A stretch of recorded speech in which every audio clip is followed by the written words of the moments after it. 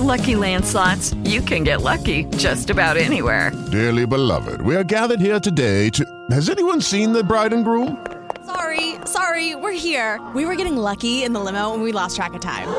No, Lucky Land Casino, with cash prizes that add up quicker than a guest registry. In that case, I pronounce you lucky. Play for free at LuckyLandSlots.com. Daily bonuses are waiting. No purchase necessary. Void where prohibited by law. 18+. Terms and conditions apply. See website for details. Blog Talk Radio.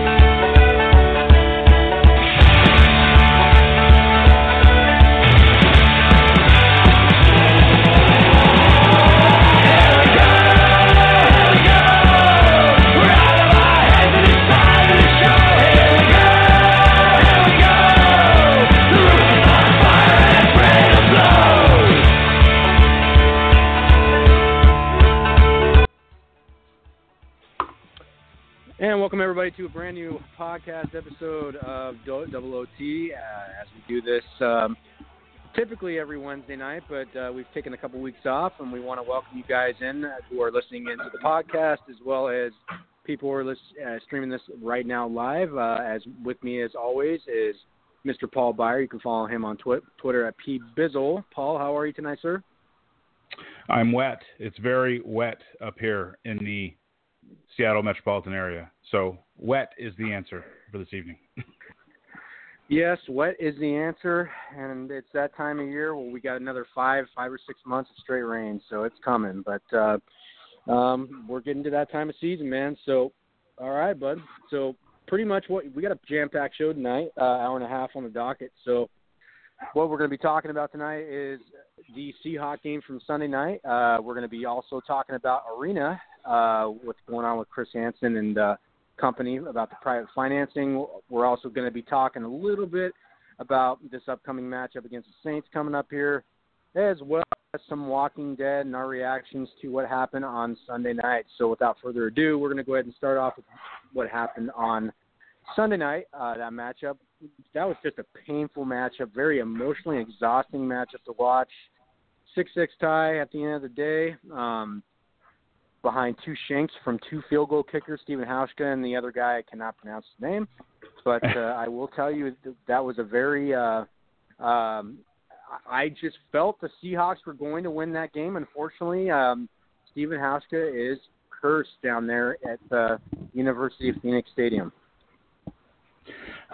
I struggled with this, all week since, the last 3 days on how to characterize what we watched. And I'm sorry, I'm just not going to buy this. I'm a field goal kicker and I have a hard time in a certain building. The grass there is it's like playing on, Augusta National fairways. Okay. This is not like, for God's sakes. I mean, you want to talk about a bad field. Let's talk about like FedEx Field in Washington, D.C., right? I mean, that's a terrible field, and it just gets worse and worse as the year goes on. That field in Arizona is awesome. There's nothing wrong with it. And, I'm just not going to buy this excuse. Look, I'll tell you right now, I am a huge fan of Stephen Hauschka. I know people that are really good friends, very close to him and his family. He's a great guy. I mean, this is not some, negative beat up on Stephen Hauschka situation for me.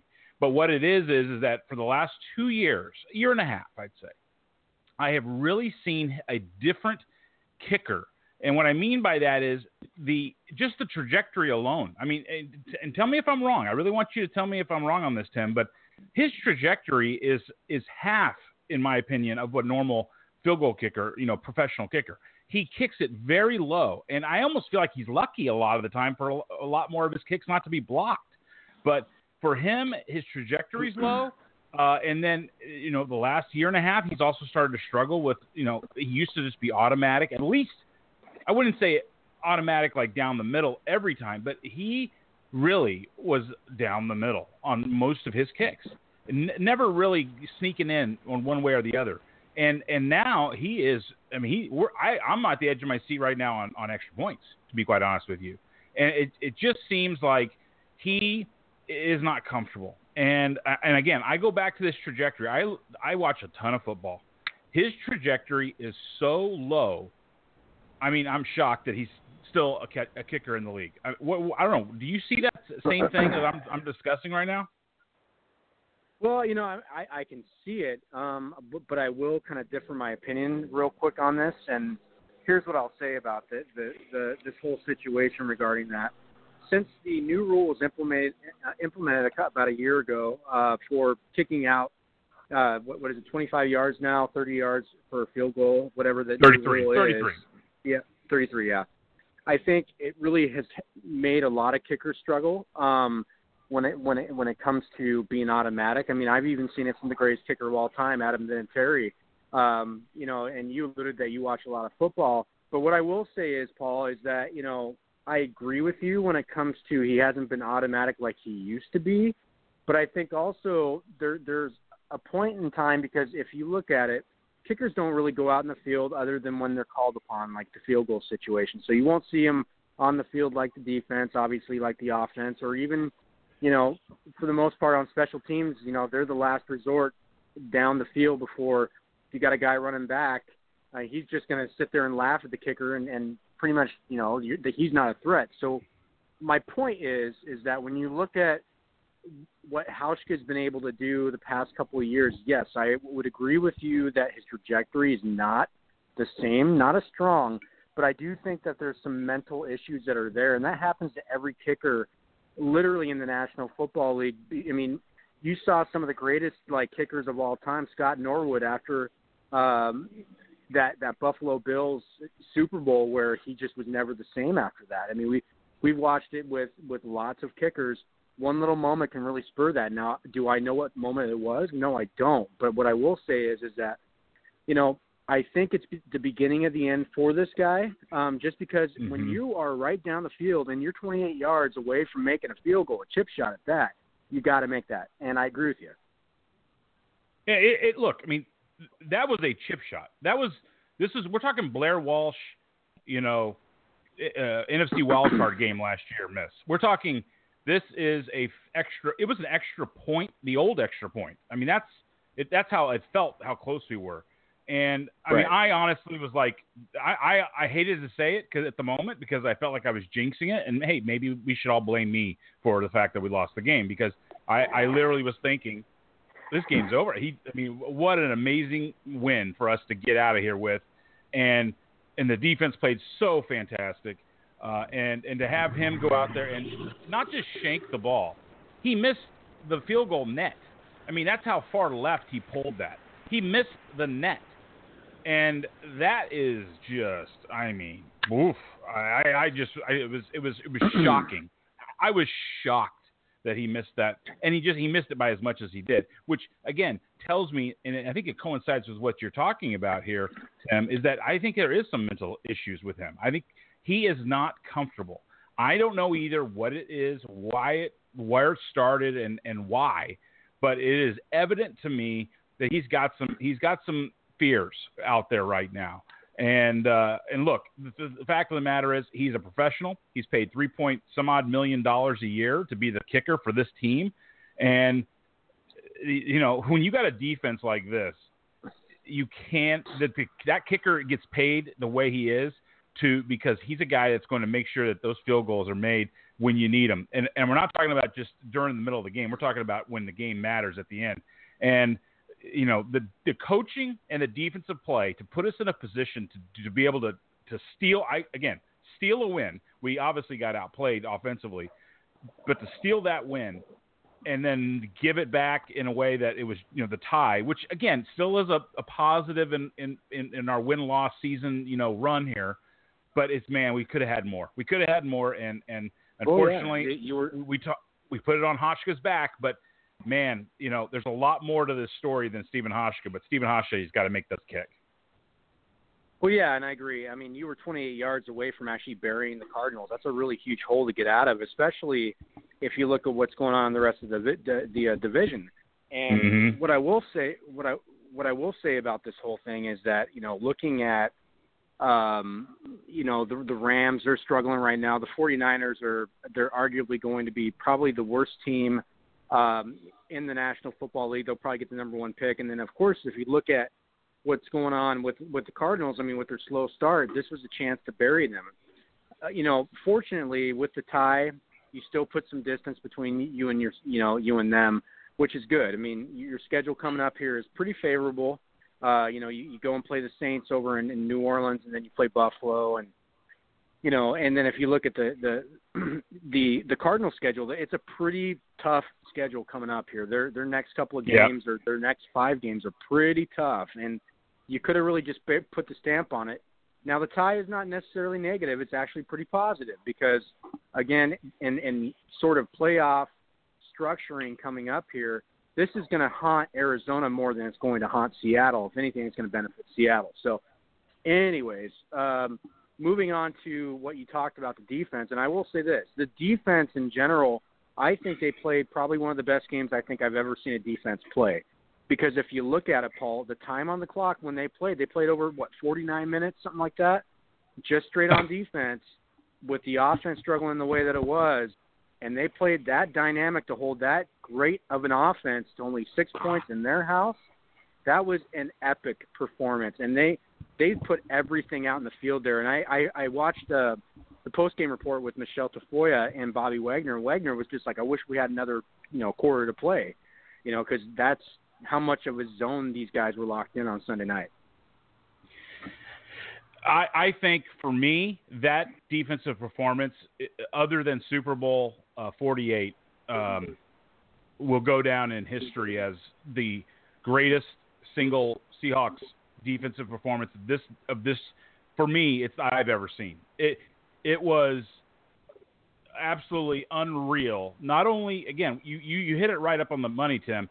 It wasn't just the performance from the standpoint of yards and defensive stops and all that. If you have to put it all together with the amount of plays that they were on the field and who they were facing, on top of the plays they made when plays had to be – I mean, and for defenses, it's already tough to make plays like that.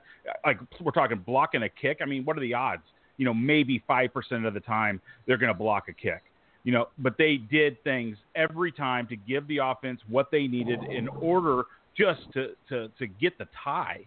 And it was unbelievable. It was unbelievable. And again, a lot of people will say what a crappy game to watch.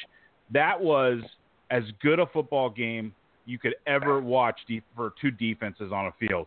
Arizona has obviously played just fantastic. It shut us down, made us look silly. But the Seahawks defense just was unbelievable on so many different levels. And I'll bring up a couple things. One was there were a few moments where we actually ran a defensive play. They knew it was, you remember the Texans game from 3 years ago where, we were on the road and we were getting completely outplayed by the Texans, but we were still in the game. And at the end of the game, before the fourth quarter, Richard Sherman intercepts a pass, takes it to the house, and gets us to a scenario where we can actually come back and we end up scoring a late touchdown and then a field goal in overtime to win the game. Well, What was so interesting is that interception that the Seahawks, Richard Sherman made, that was a play. They had drawn that up the week of practice. They knew that based on a formation, a certain reaction Matt Schaub would have. And they knew exactly where the ball would be thrown. They had it all figured out, and they called that specific defensive play. It was a play in response to a formation and a situation, and they ran the exact same play they wanted, and then they made a pick. If you remember in this game, that same thing happened with Earl Thomas. Remember the pass where Earl Thomas was right on the money? Some people thought that maybe he could have intercepted it and taken it back to the house. He was maybe just a little late on his break. But that was a play, clear and simple to me. They called that. It's a risk move, but they called that because they believed that's where the ball would be thrown. And I think they were thinking, again, defensively, we're going to have to score the touchdowns because the offense can't do jack squat. And that's the kind of in tuneness that this defense is, especially with the coaching staff, and that's the stuff that amazes me. Because they know that is schoolwork. That's the homework. They do the work in the week before to know what they need to do in a matchup. And to see something like that to me is that's elite stuff. Elite play calling defensively, and obviously going through the motions. The players, unbelievable. And again, you just cannot say enough about this performance by the defense, Seattle defense. Yeah, exactly, and especially holding a guy like David Johnson. I mean, David Johnson got his yards, and he's arguably, probably, in my mind right now, arguably the best running back in the National Football League right now, just by the way that he plays. And he reminds me of a kind of a light carbon copy of Marshawn a little bit by the way how hard he runs. But looking at how they were able to neutralize that, and look, I mean, he got his yards, and I get that, but had it been against any other defense, Paul, I think, he would have went off for, 200 plus all-purpose yards. I mean, that would have been just how it would have gone.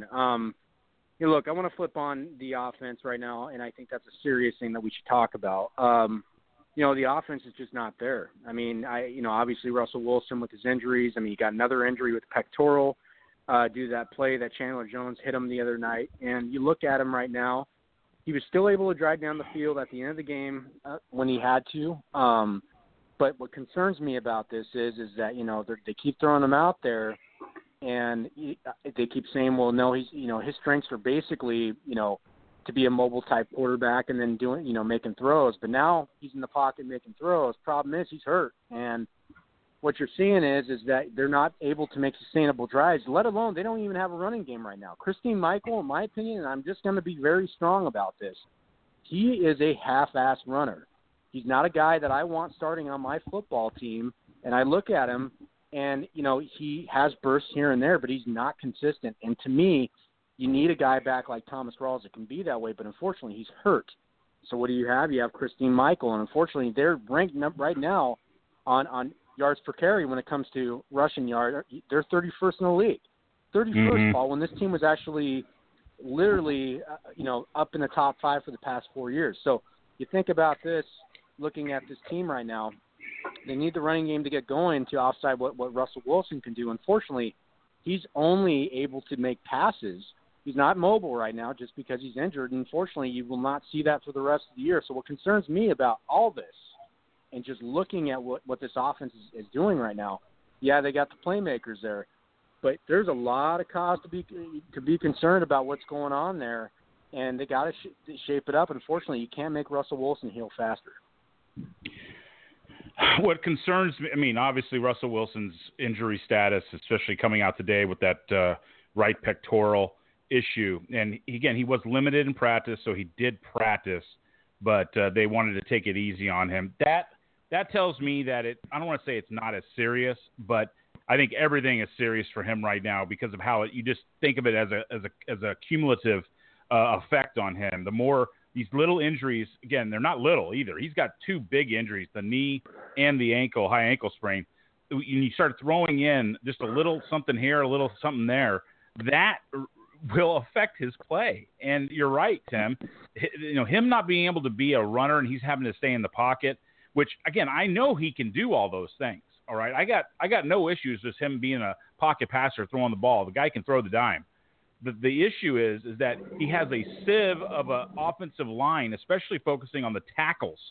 And Gilliam and Sewell, and now Sewell now being out, it was absolutely scary. And it reminded me of that preseason game last year against the Broncos where Von Miller basically had open runs at Russell Wilson every single play, and I really thought he was going to get killed.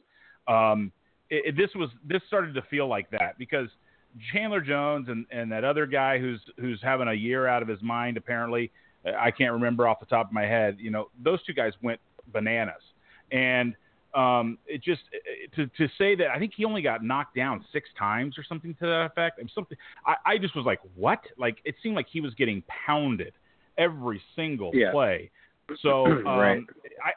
But then now what are you going to do with the injury situation? I mean, now you're talking about throwing George Fant in there. George Fant has only played a tackle.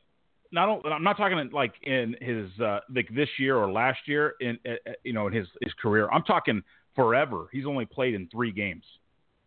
Tackle. Right. Yep. He's now going to be the starting left tackle for the Seattle Seahawks. I am freaking, I don't even know what to say. I mean, if I was any NFL team, I'm blitzing every single time, backside. I'm going to throw everything at that guy, and you know what? The chances are someone's going to get through and have an open back end on Russell Wilson, and next thing you know, broken back, game ender, career ender, freaking not only season over, but Seahawks history is over. It's freaking game, set, match. I don't know. This is really concerning to me as well. I agree, but you have to look at it like from this too. What is the common Seahawks fan when you go on Twitter? They're saying trade for Joe Thomas or Joe Staley, right? So we heard it all day on the radio today, yada yada yada. Thing is that they're not going to do it. They're not going to make a trade they're not going to even give up a first-round pick for a guy like Joe Thomas, especially that contract. They just don't invest that money. So, look, it is what it is. They can probably shop for somebody there, but, again, I think they're pretty convicted on what they're trying to do there, and they really believe in what Tom Cable is able to do and with their second-half adjustments. But the thing that really concerns me, last year when they made their second-half adjustments, Russell Wilson was healthy. This year, you don't have that luxury this year. That's the unfortunate thing. What he did last year with his mobility really compensated for the lack of protection. And so this year, what you're seeing is he has the lack of mobility, and you're seeing this guy get pounded over and over and over. And unfortunately, when I look at what's going on with what's going on with his offense, he doesn't have enough time. He has literally the most that he has is 2.5 seconds to really orchestrate a play. That's a lot. That could be a lot of time, I suppose. But for Russell Wilson right now, just the way that he's hobbled, that's not a whole lot of time. And so what you look at is, there's a lot of concern. There's a lot of faith in Tom Cable. Yes, structuring this line. Problem is what you're looking at is that quarterback is not exactly healthy in what he was able to do last year. Hey, look, I have faith in Tom Cable. I think we all have faith in Tom Cable. Sure. It's just this particular situation where, I can see us piecing it together with Sewell and Gilliam, and they're going to improve and all that. I'm the guy that talked about that the last 2 years the whole time, and I totally believe in all that because it is the facts. The longer they play together, the better they're going to be, and we know they have the abilities. They want these athletic end tackles. That's how Tom Cable does it. That's one of these reasons that these guys are converted. Font is a converted a basketball player, and Gilliam a converted tight end. These guys didn't play this position in college, very limited. So the thing is that it's now putting Font and again, I'm saying it probably wrong. I think it's Fant, but anyways, putting him at left tackle. This is the blind side, right? Pardon the pun per se, right?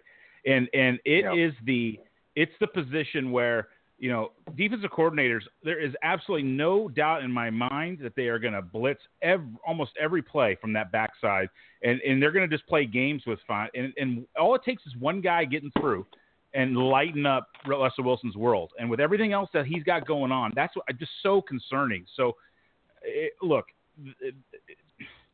he needed a year. I know that, and they wanted him. They really like his skill set. But to have him this early in there, I almost feel like Odiombo would be better, And I know that some people have brought that up, but I don't know, man. I would have made a trade. I know that sounds stupid probably, but I would have made the trade. I would have made the trade before the season started, especially to somehow try to get the guy from Cleveland. I keep Staley's in my head, but you know what I'm talking about. Joe Thomas. and I just don't understand.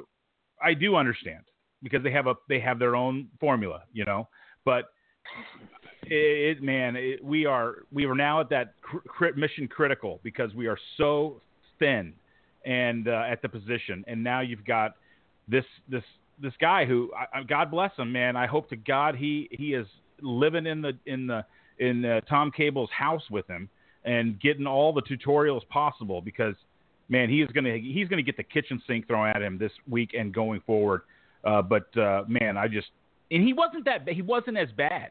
Honestly, he did. We did do well at the end of the game. We moved the ball, but this is a guy that they are now going to test constantly. He's not going to get like a benefit of the doubt. Defensive coordinators are going to light him up, and it's just going to be, can he make these reads? Because it's difficult when you're talking about the NFL players and NFL defensive coordinators. Yeah, no, I mean, that's a blueprint. That's what you look at. I mean, the blueprint is just a Russell Wilson company. So it's going to be interesting, Paul. We'll see what happens. Fortunately, they play New Orleans this week, so it's going to be a very they don't have a pass rush that you're going to look at and go, oh, my goodness. I mean, it's not Arizona. It's not, Miami. It's not even San Francisco. I think San Francisco has some guys that can rush the passer. But, you just move on, and we'll see. I mean, we'll talk probably this time next week, barring anything, and we'll see exactly what happens. But, I'm not saying that New Orleans is a like a shoe-away defense, but I'm saying it couldn't come at a better time. You know what I mean? It just this type of game couldn't come at a better time. But at the same time, we'll just see how the offense reacts and see if Russell Wilson can make these passes, because that pectoral, as we saw with Tavares Jackson, is very troubling. So we'll see. We will see. So. I mean, do you think that injury for him? I mean, honestly, let's just cut to the chase. Do you think it's a serious pectoral injury? I mean, look, we know T-Jax was torn, right? I mean, what he did was pretty amazing to even play. I mean, yeah. I think it's sore. I don't think it's torn. I mean, it could be, I guess, but. I mean, how he played the rest of the game is what kind of is the indicator to me that it's not as serious, because he looked great at the end of the game. I mean, he was finding Jimmy Graham, and we were moving the ball, and it was obviously quick, short passes. But he looked like a normal Russell Wilson. I mean, do you think it's a serious injury, or you think they're just kind of trying to be error on the caution side? Well, do you want me to give you my honest answer on what I really feel about this? Of course. Okay. So the Seahawks training staff is probably the most secretive group of people that you'll see, like the coaching staff and all. So basically, when it comes to injuries, they don't say anything until it's a game time decision, and we'll see what happens. But that being said, I think it's a really bad injury, and the reason why I say it is if you watch that play where Chandler Jones went, got that football, or actually stripped that football, the way that Russell Wilson was actually positioned, and he had his feet planted, and the way he was torquing, like Chris Collins was talking about, getting ready to throw that football, he was in a position where his chest and his arm were ready to, just a whole upper body strength was ready to make that throw. And when you have something that completely counters that at that type of speed, that I think in that throwing motion at that particular time, that's the reason why, for him to finish the game the way he did, and here's the optimism, Seahawks fans that are listening on here tonight. For Wilson to finish the game the way he did, for them to drive down the field at the very end of the game, and you can hang your hat on that. You can definitely do that. Now, you're going to ask me this question. Well, it was probably the Cardinals' defense being tired. That may be so, and I get that. However, I do think to play that way, because they matched the Seahawks' intensity defense-wise the whole game, and you can hang your hat on the fact that Russell Wilson was able to have them drive down the field. Now, my thing is that when you suffer an injury like that, it takes 2 or 3 days for the soreness to really kick in. And that's why I think he was limited today. So we won't fully know what the injury is, but I do think it's worse than what they're saying it is. And we will never know, because all the past injuries he's had before, have we known, remember that time when he hurt his back and we were just like, okay, well, he hurt his back, but no, they didn't say anything. And, he played the whole season. So fact is that they keep it pretty secretive, and if he says he can go, he can go, and that's just the way he is. So I would say it's worse, but again, we will never know, because again, look at the training staff and the coaching staff. They don't let us know anything. Well, they don't want anyone to know anything, obviously, let alone us. But I think, you know what, that's a good analysis, because the fact is that they are very secretive. And so when they're forced to basically announce something like this, it probably is worse than what they're saying. And yeah, darn it. Yeah, well, thanks. You just made my night. I really appreciate that, Tim. Well, so, Where are my sorry, firearms? Where are my firearms? Okay. Oh, jeez. Just like that idiot representative today talked about, like, well, if Hillary's going to become president, I'm going to grab my musket. Who's in with me today? You know, it's just like, come on now. I mean, here's the deal. I mean, the thing is that he always fully participates in practices. I've very rarely heard him, if at all, be in limited capacity at practice ever. He always fully participates. So that's what concerns me. And are my concerns valid? Maybe. Or maybe I'm just reading into this really too much. So you never know. But what I will say is that if Russell Wilson is going to be able to play through this. That's just the way he is. He's kind of the Iron Man of football right now, and his teammates really respect the hell out of him just because the way he does this. I mean, he's just a gamer and he wants to always stay in. Dude, the guy could have a broken leg. I mean, he probably does right now. Who knows? Yeah. And the guy just still wants to go in and play. You know, he's just like, what the hell? Let's go. So. He's the Jack Youngblood. And for those that don't, I don't know, do you know who Jack Youngblood is when I say that, Tim Gardner? Yes, I do. I know Jack Youngblood, great player for the Rams. Am I right? Right. So Jack Youngblood, here's a story. So Jack Youngblood in Super Bowl, I don't know what number, I guess it would have been 34 or 24.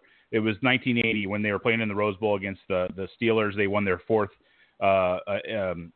Super Bowl and in the game. But the Rams were the NFC's representative. Jack Youngblood was a stud defensive lineman.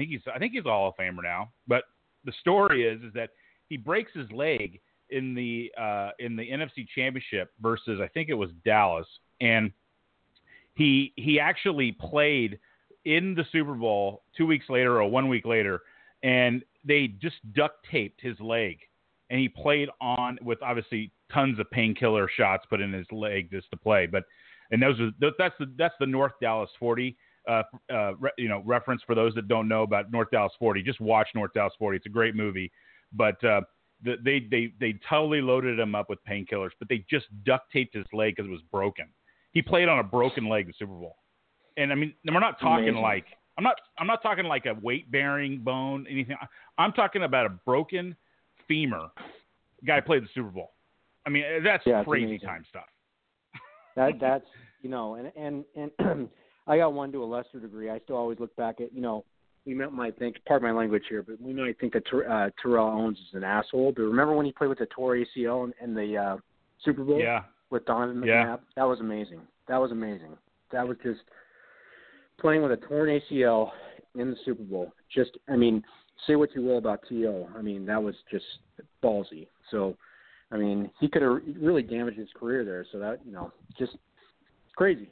So. Well, hey, look, NFL players, and this is why I say they are the most underpaid professional athlete, and it's not even close. They're the physical damage they do to their bodies is unreal, and I really do empathize and sympathize with them, and I do think they're underpaid. I think they should definitely be paid more. I mean, you look at what professional baseball players make, and granted they play 162 games plus, but I'm sorry, with how much money that the NFL brings in, and to see these guys for what they provide not get paid even close to the same level as, just like I said, NBA or Major League Baseball players. It's shocking to me, to be quite honest with you. So they tear their bodies apart, and they do it for themselves. They do it for the paycheck, and they also do it for their communities. I mean, we all know how much we have such a connection here with the Seahawks, but it is amazing what Russell Wilson's doing, and obviously there's a litany of stories that have happened in the history of the NFL of seeing these guys play with just horrific injuries. But it's what happens after their careers. It's almost even worse. Yeah. I mean, and we've talked about that in previous episodes too. So check out our podcast. And from the past, we've got a whole library of them. You guys can listen to them from years past, and we've got some really good episodes. I think it was year 2 that we did on concussions, which was phenomenal. So You're going to have to go in the archives on that. Paul and I cannot tell you exactly which episode it was, unfortunately, because we actually have we have lives. We have lives, unfortunately. Sorry about that, people. So, anyways, moving on. I want to kind of go touch a little bit on yesterday's announcement about Chris Hansen in the arena, and I really wanted to address this just because Barry and I had a really interesting conversation yesterday regarding this, and I think this is great news, and I'm not going to be pessimistic like the morning show was this morning on 710 about them saying that it's not going to happen, and and they're not too excited about it because the city council, yada yada yada yada yada, whatever. But for 1 or 2 days, can we just kind of celebrate the fact that this guy's going all in about basically funding this whole thing privately, and this is to a point where I look at it and just go, wow, that's commitment. Not only commitment, but what's so crazy about this, Paul, and it's so great about it. It's they're willing to actually address the problems with the Lander overpass too as well by there. Yeah. So and I look at it, I'm like, this is a complete gift for the city of Seattle.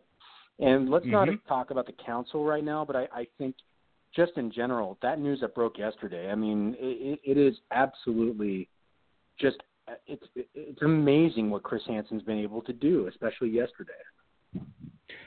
I think it's amazing news, first of all. But to kind of go back in time, I mean, we all kind of bounced around on multiple layers and levels to this. That was Chris Hansen really? I mean, look, the deal that they gave the city initially was pretty damn sweet. Okay.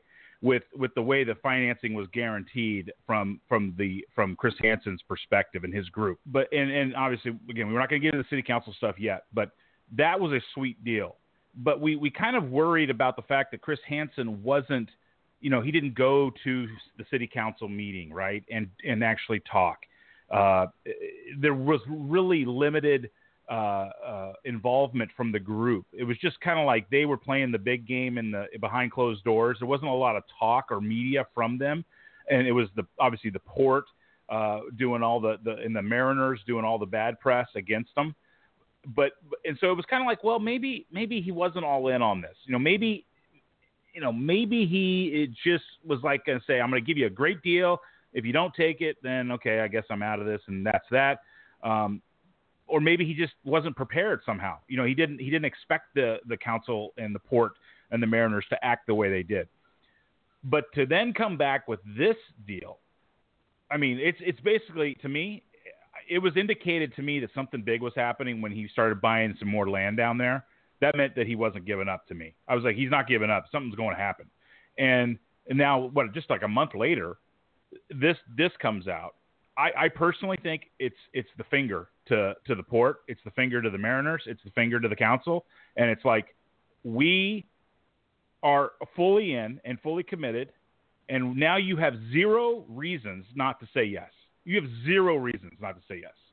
And then when you throw in the Lander overpass, the money where, I think Wally Walker talked about this yesterday on a couple of the shows.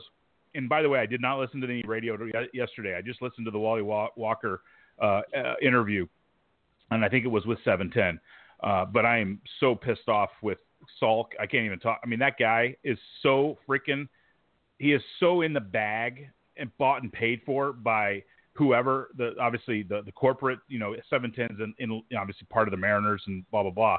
But, he's throwing the company line. He's not giving you an honest perspective on this. So that's why I think it's complete bullshit about sorry, pardon the language, but that's fine. Anyways, getting back to what I'm trying to get at here is that the Lander overpass, they're saying, look, we'll pay for that $25 million overage or shortage that you are. I mean, that's like you said, that's a total gift. And how they're going to pay for it is they're saying, look, we're going to buy Occidental from you, okay, to do this.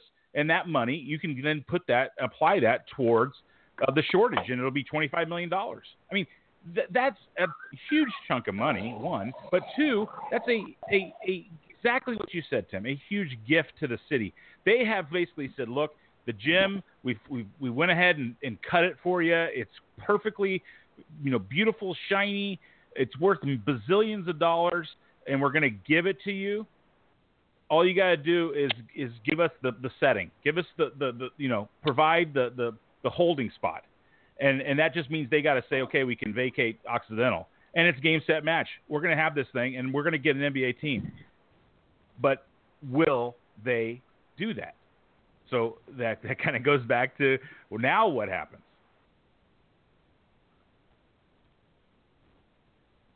Tim?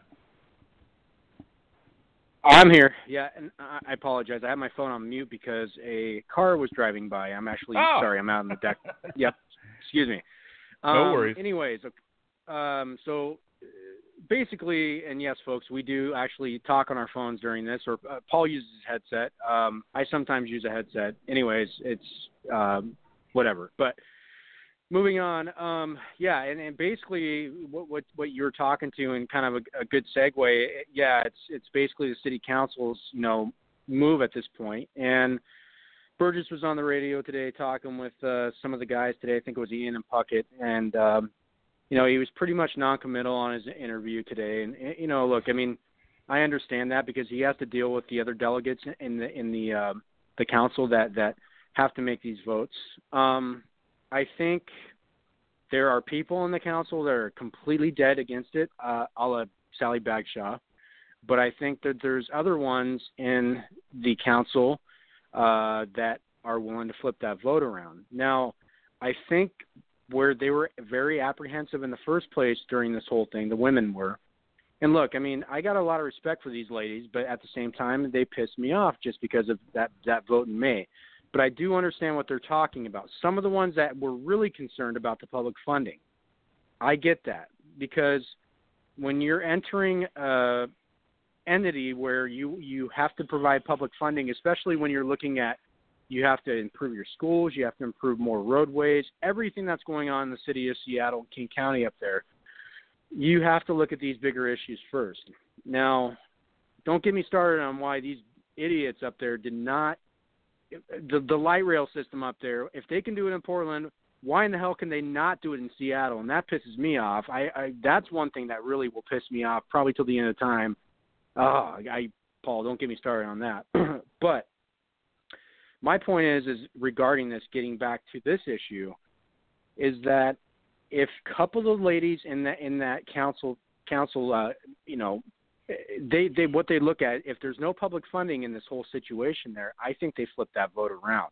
But it's not going to be everybody. I still think it's going to be probably a 6-3. I think there's going to be 3 of them that are going to be dead set against this. I think, they just had one more vote in that council ship that should have voted, because they were going to vote for the vacation last year. However, again, when public funding is always brought up, that's when they get very apprehensive. So my point is about that. I think that they will flip this around, and I really do think it's going to be a positive, because this is all they needed to do, because Chris Hansen's always had this in his back pocket to do as a last resort. Now, if they turn this down just by saying we're still scared of the port, we're still, port is part of the tradition that we usually do up here, yada, yada, yada, they're turning down something that is an absolute gift, and I think they're moronic for doing it and stupid. And you thought that people went, haywire in May. Think about what will happen if they turn this down again for being a privately funded arena where nothing is at stake for the city of Seattle. If they turn this thing down and they listen to the port again, I mean, there's just going to be a major outcry for the majority of citizens in King County. It's just going to be crazy. I liked, and I appreciated, by the way, Q13 is obviously the local Fox channel here. Bill Wixie and one of their reporters, they went down there this morning to Occidental, and because obviously the question and what you hear from the port, the excuses and what they keep throwing out there is that, oh my God, we need this road for just important traffic to the port. I mean, we have overflow going through there, blah, blah, blah, blah, blah. Well, guess what? They went down there today, this morning, bright and early, the whole thing, 2 cars in 6 hours, 2 trucks, 6 hours, 2 trucks. Now, what's even better, and again, I appreciate the fact they did this. But what I kind of go back in time and I say, well, why weren't you talking about something that the Bring Back Our Sonics guys did, where they went down there actually and they recorded a full week on top of one of those warehouses, and they had a camera. And I watched this whole thing for an entire week. They showed the traffic that went through that street. And I think seriously, it was like 7 trucks the entire week went through there. I mean, it was that low. It was like this whole argument of the truck traffic and how they need that area, blah blah. It's complete BS. They don't need the warehouses. They've already noted that there's literally a lawn on top of one of them with weeds growing out of the top of the warehouse. It's a complete dump area. The alley isn't – the road isn't a road. It's an alley. And then this kind of goes back to the Port. And, look, we all know the Port, the Mariners, all are against it because they have their own, personal reasons. But you got to go. The Mariners, they're a private organization. Okay, and granted, they are a community-based team, and they need to always be aware of the community when they make decisions like this. And I think it's bullshit that they're against it. Again, pardon my language. But the Port is a public entity, and they are acting like a private one, in my opinion, because they are being maniacal in how they are trying to work the public folks and in manipulating. We know Gonzalez was manipulated not only by Bagshaw, and by the way, from here on out, just so you know, Sally Bagshaw will never be called Sally Bagshaw by me again. This is the last time I'll reference her as that. Her new name is Bagsy, and you can hashtag Bagsy, Bagsy. That's her name, Bagsy. Okay, and then Gonzalez, her last name is now Gonzo. So Bagsy and Gonzo. That's who they're. This is the duo that we're now referring to. The shady backroom deal that took place before in the last vote, where Gonzo was met with by Bagsy in a private room for 10 minutes, and all of a sudden Gonzo changes her vote. Well, I listened to her yesterday as well, and she referenced, again, just like you said with Burgess, completely like, oh yeah, we got to look at it. Even when told, like, how could you say no to this deal? I mean, it's private. There's no reason to say no. Well, we really had to look at the traffic and, again, so non-committal, just like you mentioned, Tim. It is so apparent to me that these people are in the bag, paid for, bought, sold by the Port, and it is completely just, again, a representation of the corruption in our city, not only just city municipality governments, obviously throughout the country. It's just rampant right now in politics. It befuddles me. It pisses me off to high heaven, and it gets me in a bad mood, which I don't want to be, because this is a great thing that we now have in front of us. But if these, and what you mentioned about city council and the numbers, you just need one of those women to change their vote. You just need one. Okay? Now, we all know Bagsy is a full-out liar, but Gonzo has the chance to redeem herself right here. And again, we know that 3 or 4 of them out of the 5 are literally communists or socialists, whatever you want to call it, but they're freaking commies, all right? But the point is that we just need one of them to change their mind. And when you're given a gift like you just said, I mean, how you cannot say no to this. And the pressure is going to be immense. Heck, this might be now time for me to go to the city council and actually do my talk, because I know that I could knock it down, bam, bam, bam, bam, bam, and I might just do that because I am so livid with that last vote. I didn't go to the city council meeting, but someone's goddamn it has to stand up there and throw back from a community perspective that we are not going to get played by you again, and it needs to be. You need to think about the community. Okay, you need to think about the community, because that's what this is about. Who can you depend on when things really get backed up against the wall? It's the guy next door. And in this case, our city has proven over and over and over and over again that when things really get bad and or things get really good, the environment can become so amazing, and it can take over. That's what the Seahawks have done.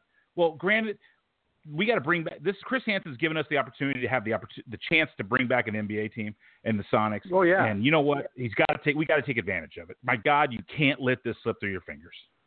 Well, and think about this. I mean, you're going to have the NHL within a two-year time span. So think about that. So yeah, there's a reason why the NHL only expanded by one team when initially they were going to expand by 2 teams, because they had 2 markets all along. What their mind state is they had 2 markets all along. Las Vegas and Seattle. They never really entertain the idea of Quebec City. I'm sorry to all the Quebec people up there. I get that. Great. Yeah. And they never even entertained the idea of like, you know, Kansas City or these other markets that are out there. I mean, they wanted Las Vegas and they want Seattle. They want that rivalry with Vancouver, and that's what they want, because what makes a sport very popular? It's a rivalry. And, you know, the fact is that, you know, if they get that Seattle market, which they want really bad, there had to be something that Hansen and company heard from the NHL or the NBA to go, okay, well, we're going to go all in on this now. To address what your point was, and I thought it was put quite eloquently and really, really good.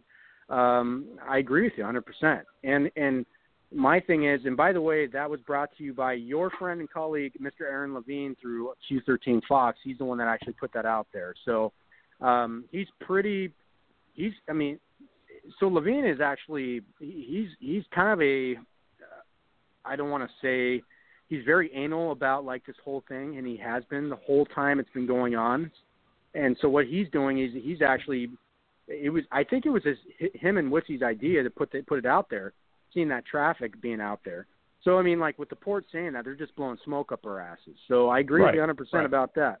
Now, I mean, when it comes to availability for getting sports teams going forward, it's at your leisure now, because look, I mean, this thing's going to get privately financed. We know the NHL is going to come, and we also know the NBA. They made 30% more revenue than they've had in the history of their league last year, due to such a great year last year. They're able to have enough revenue around the owners in order to create an expansion team in the next couple of years. So you think about this is a win-win situation, and it's going to bring revenue and jobs to the city of Seattle. So how I look at this right now, if the council members are in that much in bed with the Port of Seattle, which some of them are, if you want to evolve as a city and as a county in order to be a metropolis city that can grow the economy the way that it's supposed to be in a big city like that, then you do it. You do it, no questions asked. And right now it's easy for you because you got the damn thing right in front of you on a silver platter. A shiny silver platter. I mean, like, yes. This thing has a turkey on it. It has stuffing. It's got the whole freaking kit and caboodle. All right. And maybe that's not a saying you've heard before, but I'll tell you right now, it's a lot, and that's really good. But I guess here's the thing. How do we, you know, we're not a political science podcast, obviously. And we're not trying to understand, the dynamic of the whys and the whats for the city council and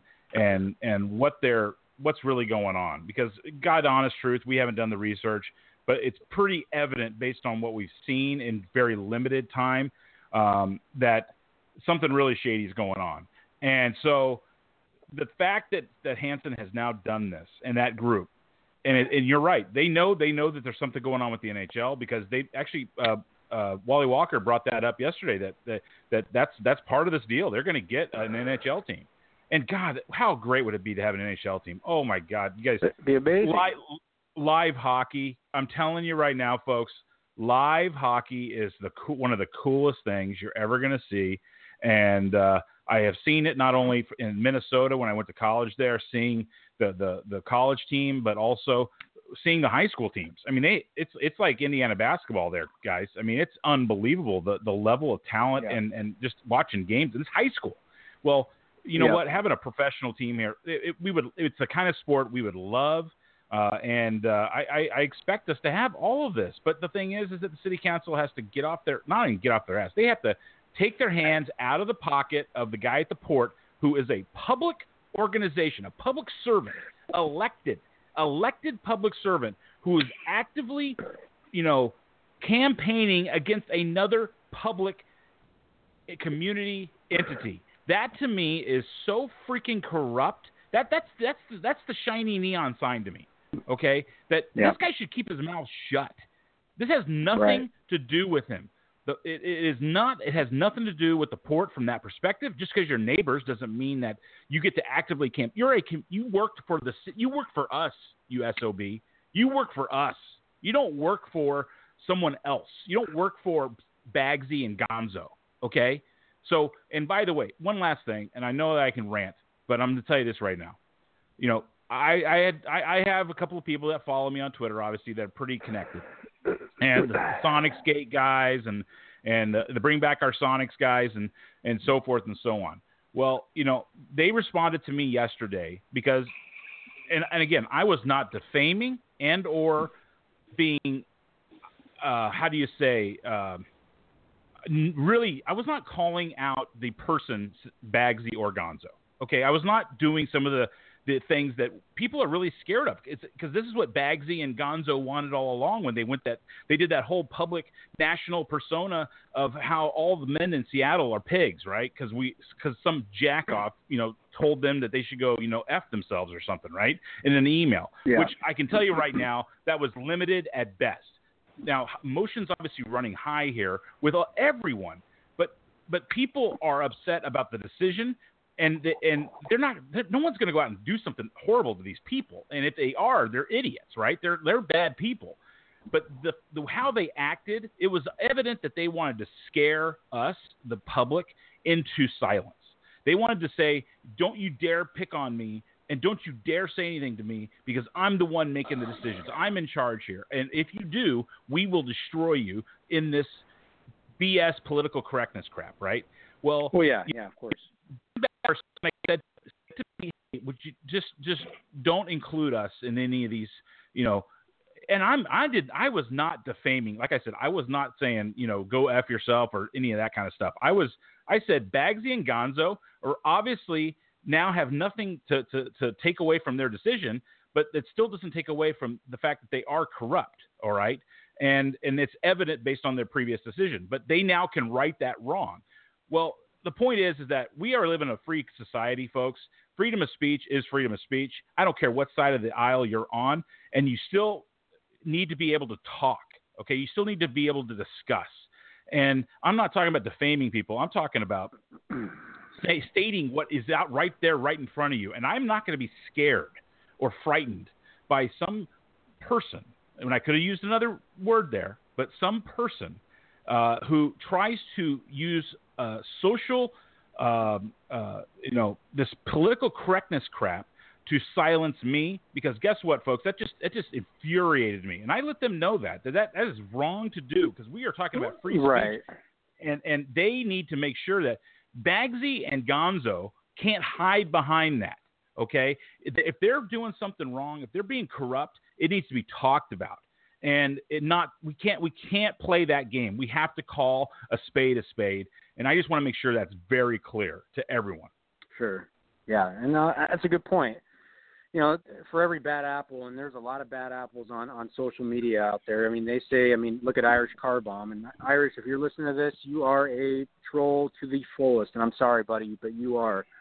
You're one of those people where you at people and you tell people that to F off, and you slander, you know, athletes, and you've slandered these council people before. So yeah, I'm going to call you out about that if you're listening to this. And of course you can call up anytime and argue with me about that. I know you mean well, but what I mean is that for every bad apple, a car bomb, there's like, you know, the rest of guys like you and me who can put it into a very articulate way about how we feel. Yes, we're emotional, but we're not going to go off the deep end. And unfortunately for one bad apple, these women were able to go nationally and say that they got, you know, verbally abused by such and such and such. And, you know, and it's just the minority of us. It's the minority. And keep in mind, there were women. Minority. Yeah, there were women that attacked these women as well. So they're making it sound like that it was men.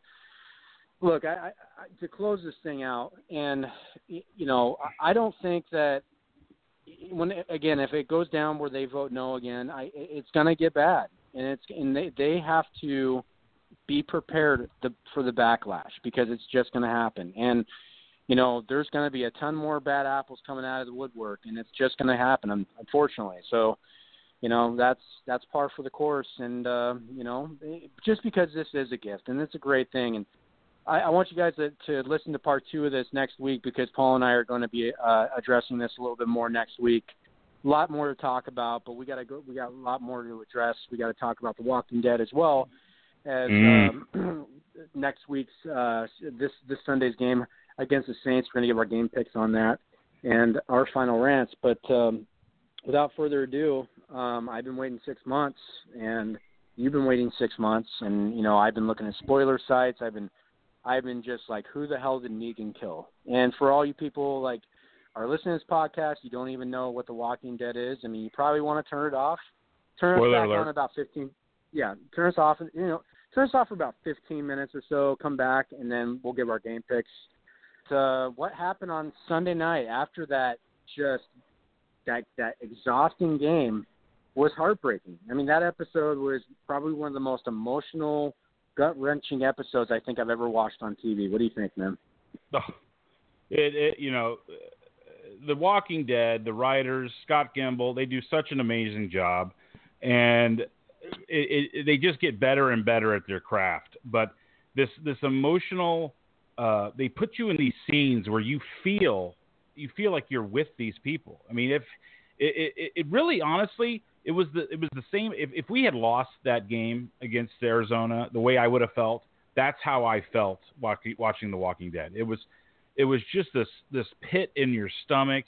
You feel like you just lost your best friend. I know, and again, we're talking about a TV show. It's not real. I know that, but the way that they're able to get you to connect to these characters, it just is so freaking awesome. And that's why I fell in love with the show. And I wasn't a guy that watched the show initially. I found it after 2 seasons, and I caught up obviously on Netflix and watched, and I have been ever since then right in line with it, lockstep. It's just a great show. And I know everyone that's not like a fan of The Walking Dead, you're probably thinking zombies. I thought the same thing. But it is what The Sopranos was to the mob stuff and mob movies and entertainment. It is that type of entertainment, with just the background being that they're living in the apocalypse and there's dead people walking around. That's not what the story is. The story is about these people, and they are such great actors, such great character development. But yeah, to watch what happened, spoiler alert, not only we kind of expected Glenn to be the guy that goes down for the dirt nap, because that's what happened in the comics. Now, I don't read the comics. I specifically have not read the comics because I don't want to know what happens. Okay, but everyone talked about how Glenn is the guy that dies in the comics, and will he die again? And with him, with Lauren Cohen's character Maggie, who, by the way, Lauren Cohen is freaking a smoke show, but with Maggie carrying Glenn's child, you just felt like, oh my God, if Glenn goes down, that's just going to just even be worse. But then what do? They throw the curveball at you, and Abraham, Michael Cudlitz, who's freaking awesome-tastic, gets the head, the bat Lucille to the head, goes down, and you're like, wow, Glenn dodged a bullet. And what do they do to you? Bam, 10 minutes later, I'm going to kill another one.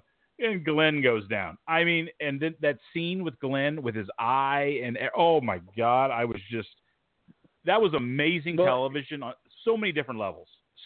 Yeah, it was, but it was such a random killing too, if you think about it. Like it reminded me of the killing of DiCaprio in The Departed, where he got killed in the elevator. It was just so quick and sudden. It was just like boom, done. Yeah, it was. And the way that you saw Glenn in the background sitting there just waiting to see what was going to happen, all of a sudden you just see him get smacked, and then there he goes. 6 years of a main character being gone. It's just like, I mean, are you kidding me? This just happened, and there's no more story left. And, Abraham going, I loved Abraham because he was such a smart ass. He had all the one-liners, and he was a good character for the show. Both of those guys will be missed, but, it's clear where the story's going to go now, into a completely different dynamic. And I think personally, with the death of these two guys, I think the show is going to get into a probably uncharted territory, just because I think the storylines of these guys will still carry on even after they died. And I think that, their spirit for the group really kind of, it lingers on, especially with Eugene, how close he was to Abraham, and so Sasha was as well, and Rosita. And then, of course, you look at the other side with Rick Michonne and Maggie, they were also close to Glenn. So you think about how they're going to all be affected, going forward. So I think, honestly, going forward, I think Negan is going to get a very massive killing here in the next couple of years, and I can't wait to see that. So it's going to be very, very, very interesting. I think his death is going to be epic. How they're going to do it, I don't know, but I think it's either going to be Rick or I think it's going to be Maggie that does it. So. Well, I think to take a step back here, and you got to go back to the governor and how they played that storyline out. And for those of you that don't know, the governor he was kind of the first really bad guy that the group in The Walking Dead came across. And in this particular show, the guy they got to play it, I think, what was his name? Morrissey, I think I want to say David Morrissey. I just found it online. David Morrissey, he's an Irish actor, just knocked it out of the park from an acting perspective. And we don't talk about the actors they get to play these roles are so freaking good. But and now to get Jeffrey Dean Morgan, who, for those that aren't familiar with some of Jeffrey Dean Morgan's work, you just got to see him play the comedian in The Watchmen, and that's all you'll need to know. The guy, that character is basically who he's playing as Negan. And it's epically hilarious. He's funny, but he's also horrible. He's evil. He makes the governor look like the rookie leagues.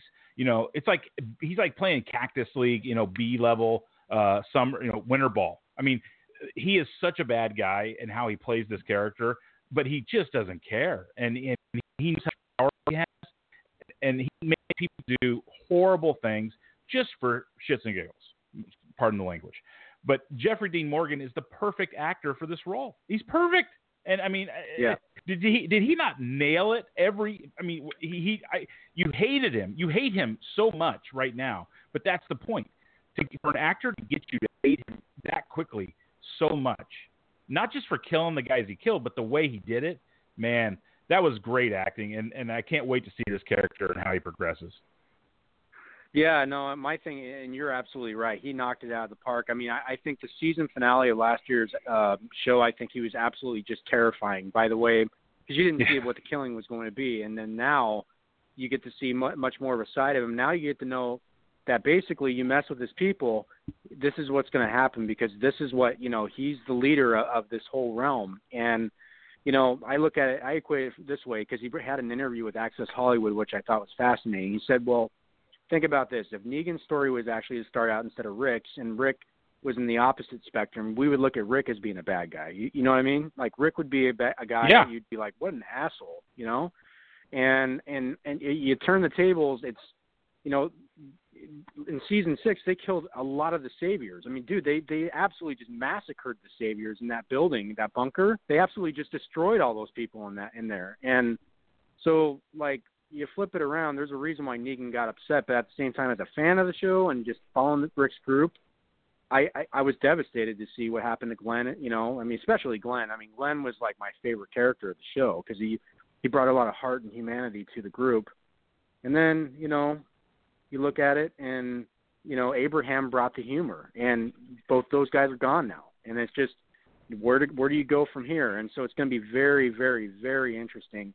I think the writer, like you said, Scott Gimple, the producer, and what they're able to take it to, I think it's going to be much more – it's going to be interesting because you look at they're going to meet a bunch of more people. Like Ezekiel's supposed to be on this new episode coming up here. It's just going to be very interesting, man. I think it's going to get into some big territory, but I think, it's going to be Negan's world for a while. And it's just interesting to see how these guys are going to. But I do think Maggie is good on her word. If you watch the end of that episode, she says, I'm going to kill them. She's going to kill them. I was just going to say, I think she's kind of like, this was the final nail in the coffin for her to kind of take control of the group. I think there's going to be a transition where I think Maggie is going to basically be the leader, and Rick is going to be just the general, and he's the military. Okay. But she's the one that's going to be calling the shots, because we know she's a smart girl, and she's been kind of through her own, ups and downs, but she has grown as a character to I think take this on, and the strength that she was portraying. I mean, she looked. I'm saying this from watching it, like say it's the real world. They had her looking horrible because she was obviously going through some issues with her pregnancy in the, I'm not talking real world, folks. I'm talking in the show. But the way she looked and her acting was freaking fantastic. I mean, you felt like this is the not only worst day of her life, but it is. She's nailing it from an actor standpoint. I mean, this is like Emmy. There were so many great performances in this one episode, and she, I think, is going to be the one that takes over. I know that you mentioned that the Kingdom now is going to be coming into this. Again, I just know names, and I kind of have a general ideas of concepts of what these groups are. But Negan has a huge world that parts of this world that he controls, and has a massive group of people following him. And it's going to take a lot of time for Rick and the boys and the girls to finagle their way inside to get close enough to be able to take him down. And I do agree with you. I think Maggie's going to be the one that ultimately, pulls the trigger or maybe even swings the bat. that would be the right way to do it.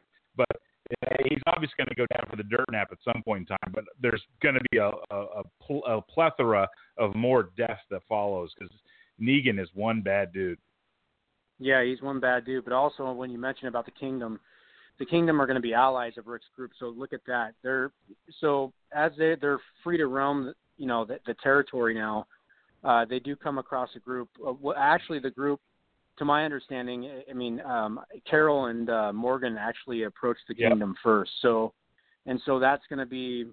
They're going to grow with Ezekiel's a really good guy, so we'll be able to see exactly what happens with that group. And of course, you got Jesus and all the rest of those guys are still out there. So it's going to be interesting to see how this group reacts to the big losses. But I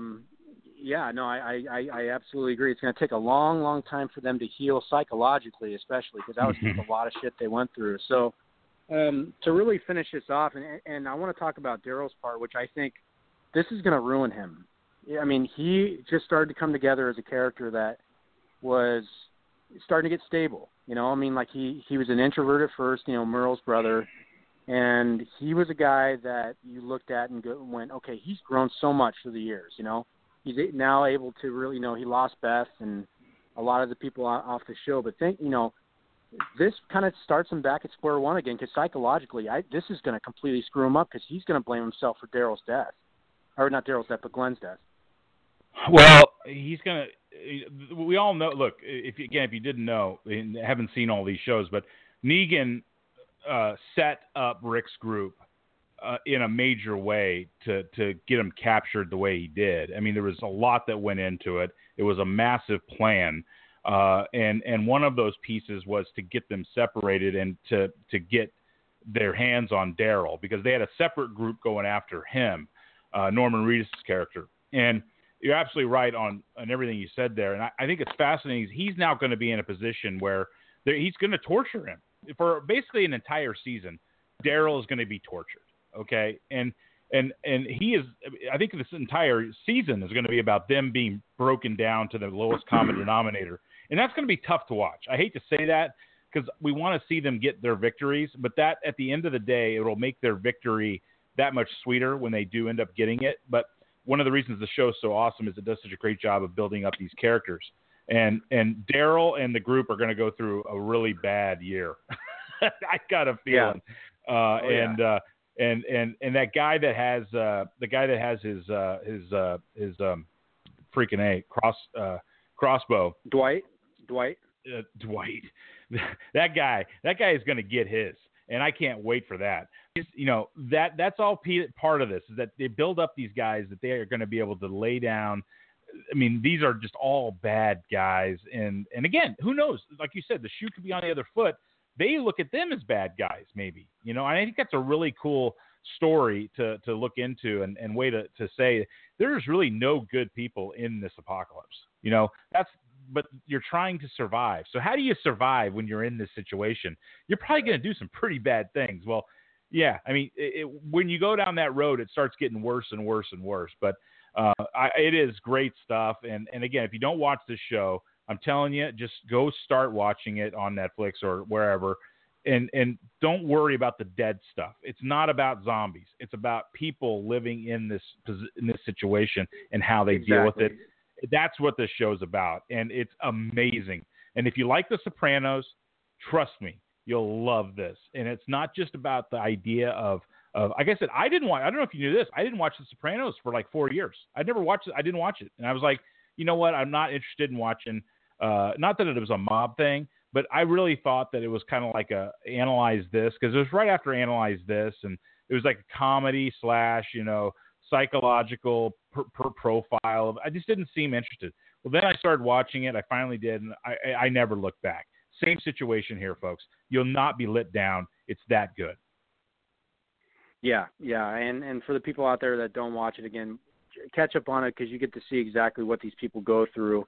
I mean, especially what Maggie's gone through. I mean, God, losing everything. She's lost everything, Paul. She lost everything. And her sister, who I loved, I really liked her sister, Emily Kenny Beth. Oh, loved her sister. Really, that's two good sisters right there. That's some, that's pretty awesome. I got to tell you, I think Herschel did a good job with those two girls, if you know what I mean. He did, and he was a character I absolutely loved before he died too. So, I mean, if you're a fan favorite of a particular character starting from the beginning, don't be attached to him, because chances are they are going to die. I mean, dude, I'm telling you, I love Tyrese. Tyrese was my guy, man. I was just like, yeah, Tyrese rocks, and all of a sudden he's gone, and then just. They every character I've gotten attached to. I loved Abraham. Abraham, boom, he's gone. It's just, it's if you get a favorite guy in the show, they're not going to last long. So, I mean, unless you're a fan of Rick Grimes or Carl, I mean, that's it. That's pretty much the extent of it. But the last thing I want to talk about real quick, and then we'll go ahead and branch back up with the Hawks and our final rants. Your thoughts about what Rick psychologically, when he was broken about, cutting Carl's arm off at the end, and sitting there watching him actually act like somebody that, I mean, I that acting job was just so brilliant by Andrew Lincoln, but just to see him cry like that, we never have seen him suffer like that before, the leader of the whole group, and just put into words, psychologically what Rick was going through, and he actually, like Negan said, he said, he's not a bitch like somebody else, because he was talking about Daryl at that point. Daryl wasn't a bitch as opposed to Rick.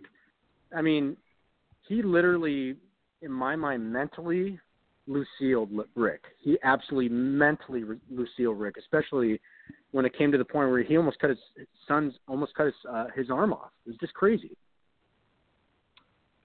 It was unbelievable. And just to kind of put you back there, folks that are listening, if you haven't, you don't watch the show, Rick probably had 10 lines in the whole episode, maybe 5. It was that little. He talked that little, but the acting was all facial. It was all, makeup and just making these people look like their souls were being torn out of them mentally via Negan, and how he was just mentally destroying them and scaring and rearranging their entire world, and it was unbelievable to watch. But to have your the father being forced to cut off his son's arm, all right, in the way he did it, not just go cut it off, but just mind F him, right, as he's doing it. And be literally, I'll be. You know what I thought was going to happen? I thought he was going to cut his own, because in the comic, again, this kind of came out. I not throwing out any crazy stuff at you folks here, but in the comic, actually pretty early in the comic, Rick loses his arm or his hand, and has kind of the Merle thing going on. They let Merle take that in the show, but I thought he was going to cut his own hand off. You heard Negan talk about the right hand and Daryl's your right hand man, and they were there were so many metaphors built into that, and I was like, oh, he's definitely going to cut his hand off. He's going to cut his hand off right there, and you know what? He got stopped right at the last. I thought he was going to cut off his son's arm too. I mean, one of the two was going down. I thought that was going to happen. I mean, is that what you thought, Tim?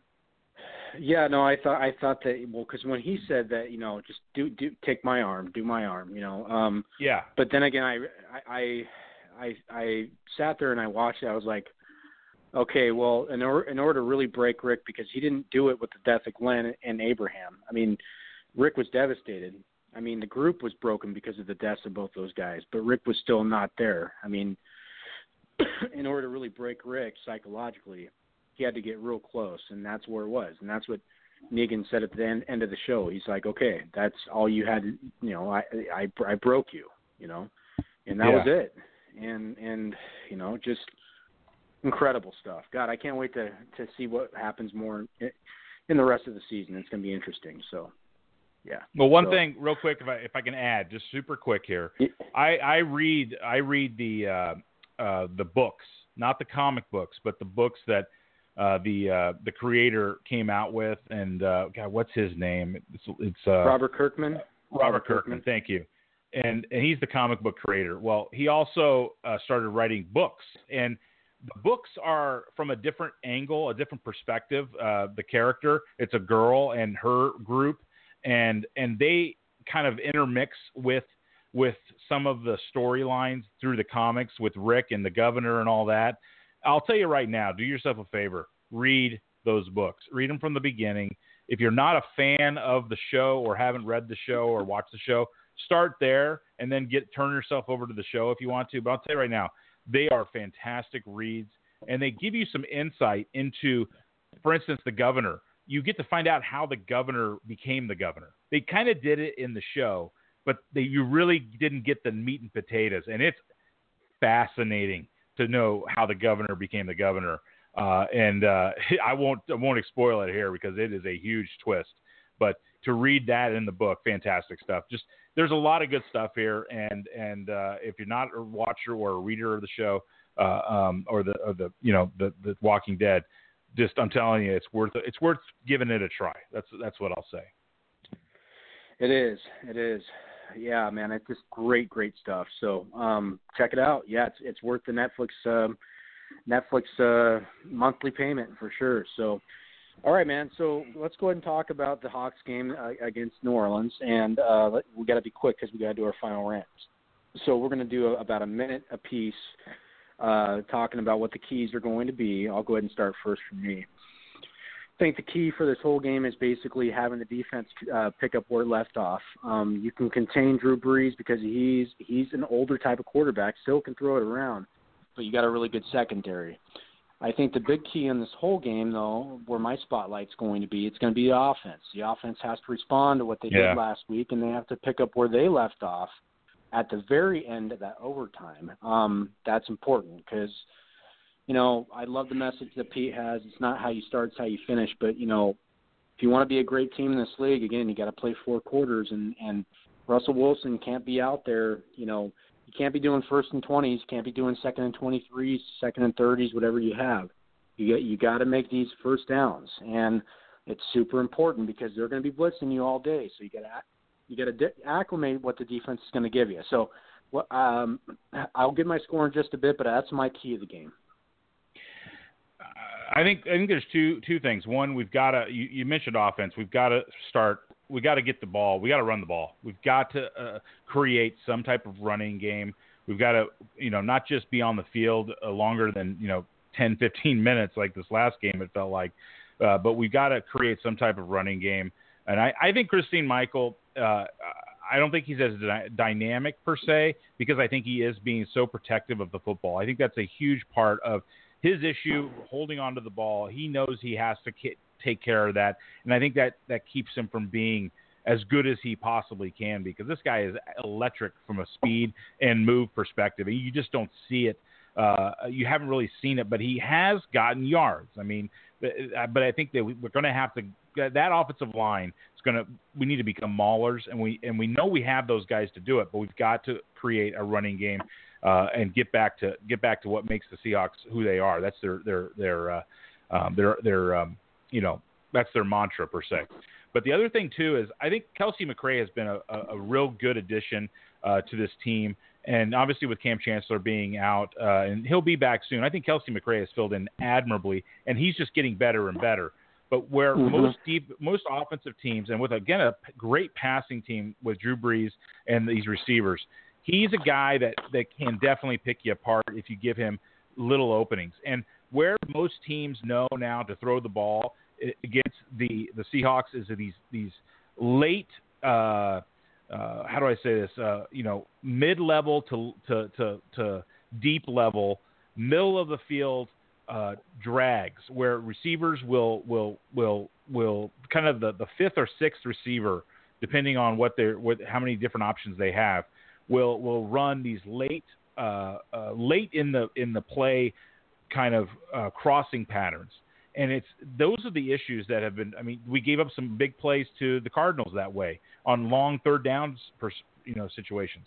We're gonna have to cover that better, and I think we will. Kelsey McRae is just getting better and better.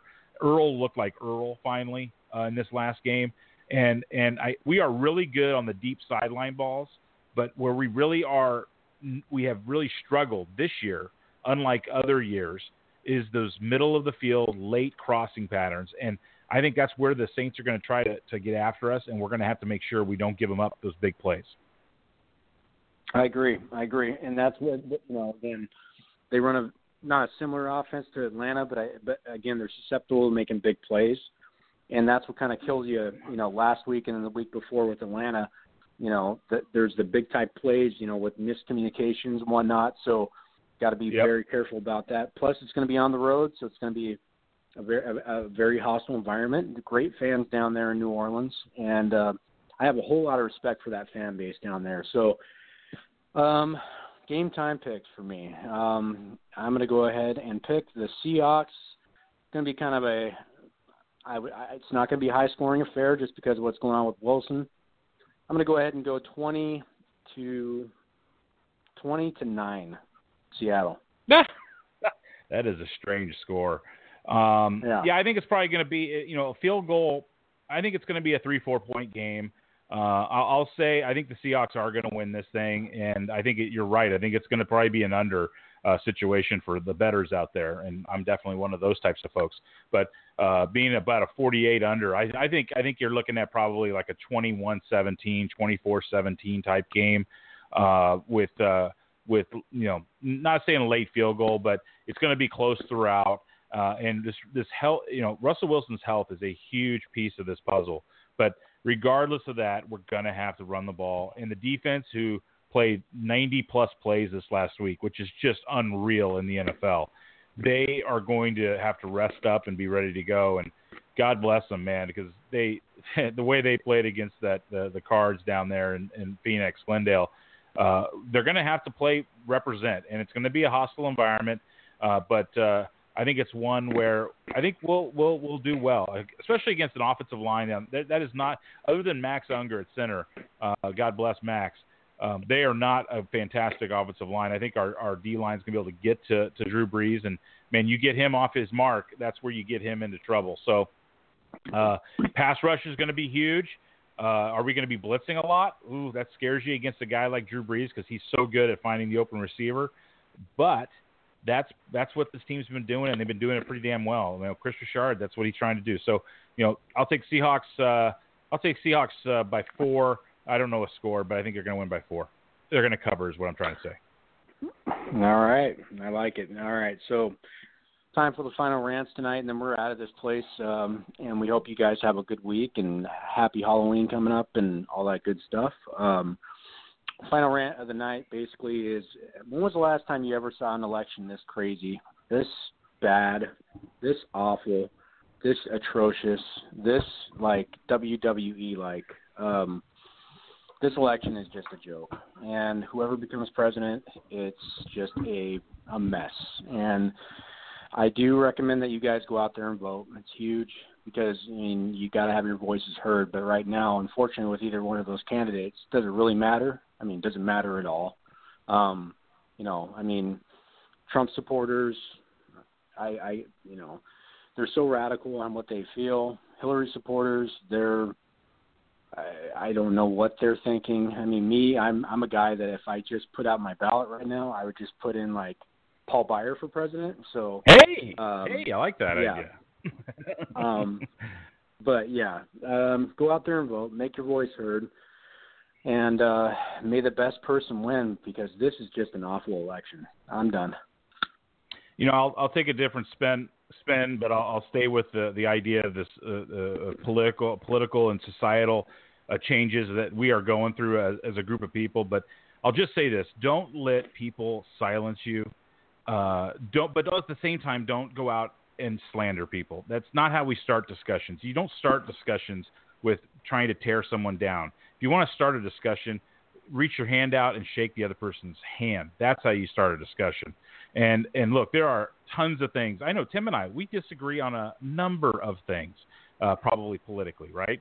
But at the same time, we can have a reasonable conversation because we have respect for one another. And if you just start with a basic, I'll tell you right now, most of us in this world believe in probably 7 out of 10 things. We probably agree in those things. And they're important things. But when we start a conversation with trying to tear the other person down, we're not going to go anywhere, and it's just going to create this divisiveness that we all are suffering from. So stop with that. We're not each other's enemy. We're each other's brothers and sisters, and we're family. So let's try to live like that. And I tell you, it's on both sides. I know we talk about this, but do your homework, folks. And if you ever have a question about this stuff, trust me, I do mine. I'm more than happy to share it with you. All right, that's it. We're a little late, but hey, as I always say, good night, Canada. Good night, guys. God bless. Go Hawks. Step into the world of power, loyalty, and luck. I'm going to make him an offer he can't refuse. With family, cannolis, and spins mean everything. Now, you want to get mixed up in the family business. Introducing The Godfather at ChumbaCasino.com. Test your luck in the shadowy world of The Godfather slot. Someday, I will call upon you to do a service for me. Play The Godfather, now at ChumbaCasino.com. Welcome to the family. VGW Group. No purchase necessary. Void where prohibited by law. See terms and conditions. 18+.